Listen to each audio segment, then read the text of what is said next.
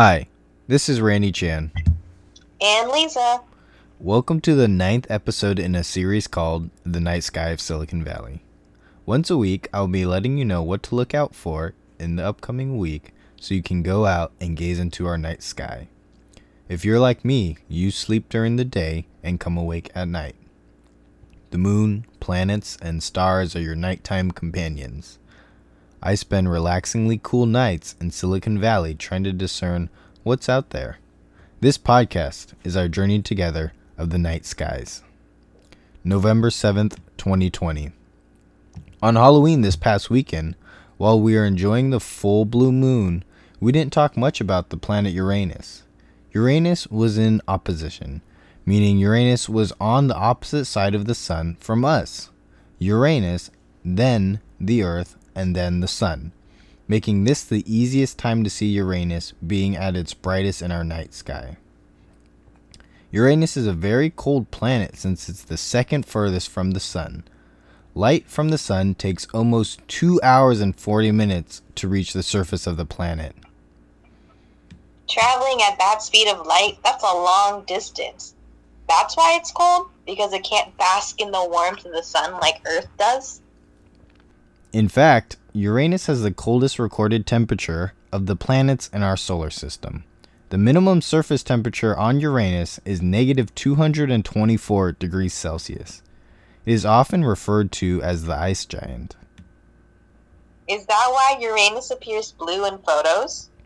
Actually, the blue hue that Uranus gives off is not solely from ice or water.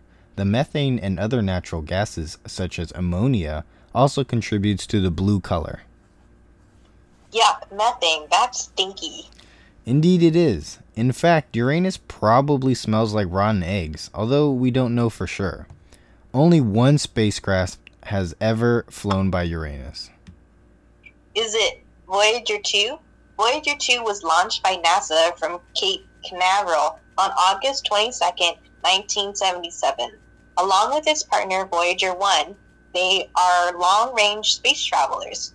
Their flight paths go past the outer planets of the solar system, sending us photos of our fellow solar system planets along the way. Now both Voyagers are traveling off into interstellar space, and they're the furthest man-made objects from Earth. They are our pioneers out there. Not bad. In fact, it was. Voyager 2 flew by Uranus in 1986. It took 9 years to get Uranus traveling at approximately 3.3 astronomical units per year. In 1986, Voyager 2 returned the very first close-up images of Uranus, its rings and its moons. Wait, Uranus has rings too, just like Saturn? Uranus does have rings similar to Saturn, but it is believed that these rings are probably quite young. The composition of the rings is thought to be parts of moons or even entire moons that were hit by other objects such as comets or asteroids. In addition, most of Uranus's moons are named after literary figures. The moons are characters created by Alexander Pope and William Shakespeare, such as Oberon, Titania, and Miranda. Wow, that's so cool. What about the name of Uranus? Where does that come from? Uranus has an interesting etymology. Unlike all the other planets, Uranus is named after a Greek god, the god of the sky. That's weird. Uranus is a Greek god? All the other ones are named after Roman gods, right? Yep, the god Uranus is the father of Cronus, or Saturn, and the grandfather of Zeus, or Jupiter. According to mythology, he was the first ruler, and Uranus was the first planet that was discovered with the use of the telescope. The inner 5 planets were observed by the Romans, which is why they have Roman god names. Uranus was initially named after King George III of England by its discoverer, but later on it was renamed after a god to go with the other heavenly bodies. Jeepers, that's interesting. Uranus is a much better name than Old King George by all accounts.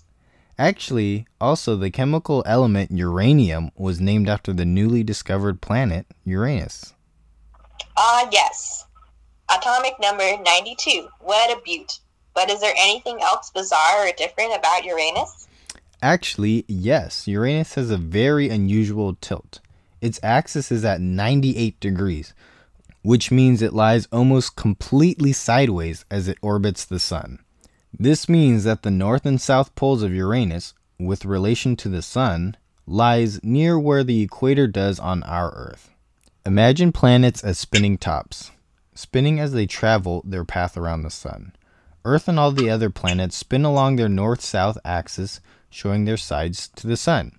Uranus, although, as it spins, only shows its top or bottom to the sun. The theory is that an Earth-sized planet may have collided with Uranus, which forced its axis to drastically shift. This tilt makes its seasons very interesting.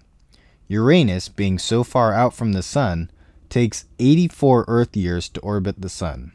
With this extremely weird tilt, either one or the other of Uranus's poles directly faces the sun, which means that each side of the planet gets around 42 years of direct sunlight followed by 42 years of darkness. That's a very long day and then a long night. Very. Okay, moving on to events that are actually happening this week. On Sunday, November 8th, we will be treated to the last quarter moon. The interesting fact about last quarter moons is that the moon is positioned ahead of the Earth in our trip around the sun, so approximately 3.5 hours later, Earth will occupy that exact same location in space. And after the last quarter moon, we'll have a week of moonless evening skies. Moonless skies means that it will be perfect for observing deep sky targets. Oh, time to get the telescope out again, Randy. Chop, chop. I don't want to miss stuff. Well, by now you should know how to set up the telescope. You don't need me to do it. Anyways, this coming Thursday, November 12th, we should be able to see the northern Taurids meteor shower, which peak after midnight. Taurids falling out of the constellation Taurus? Yay, another meteor shower. There should be about 15 meteors per hour. This spectacle is brought to us by the debris dropping from the passage of a periodic comet. So be sure to look high in the southern sky towards the constellation Taurus. Remember, the horizon should be at the bottom of your field of view. Sit back, relax, and see if you can spot any of the colorful fireballs. I don't know about anyone else, but with each falling star I see this Thursday, I'm going to wish for a peaceful transition of power to Joe and Kamala. So be sure to check out the Taurids meteor shower this Thursday and the last quarter moon. If you need a reminder on what makes a quarter moon, re-listen to episode 7. If you're interested in Uranus, you can look up Voyager 2's pictures on Google. Until next week, this is Randy And Lisa. from the night sky of Silicon Valley.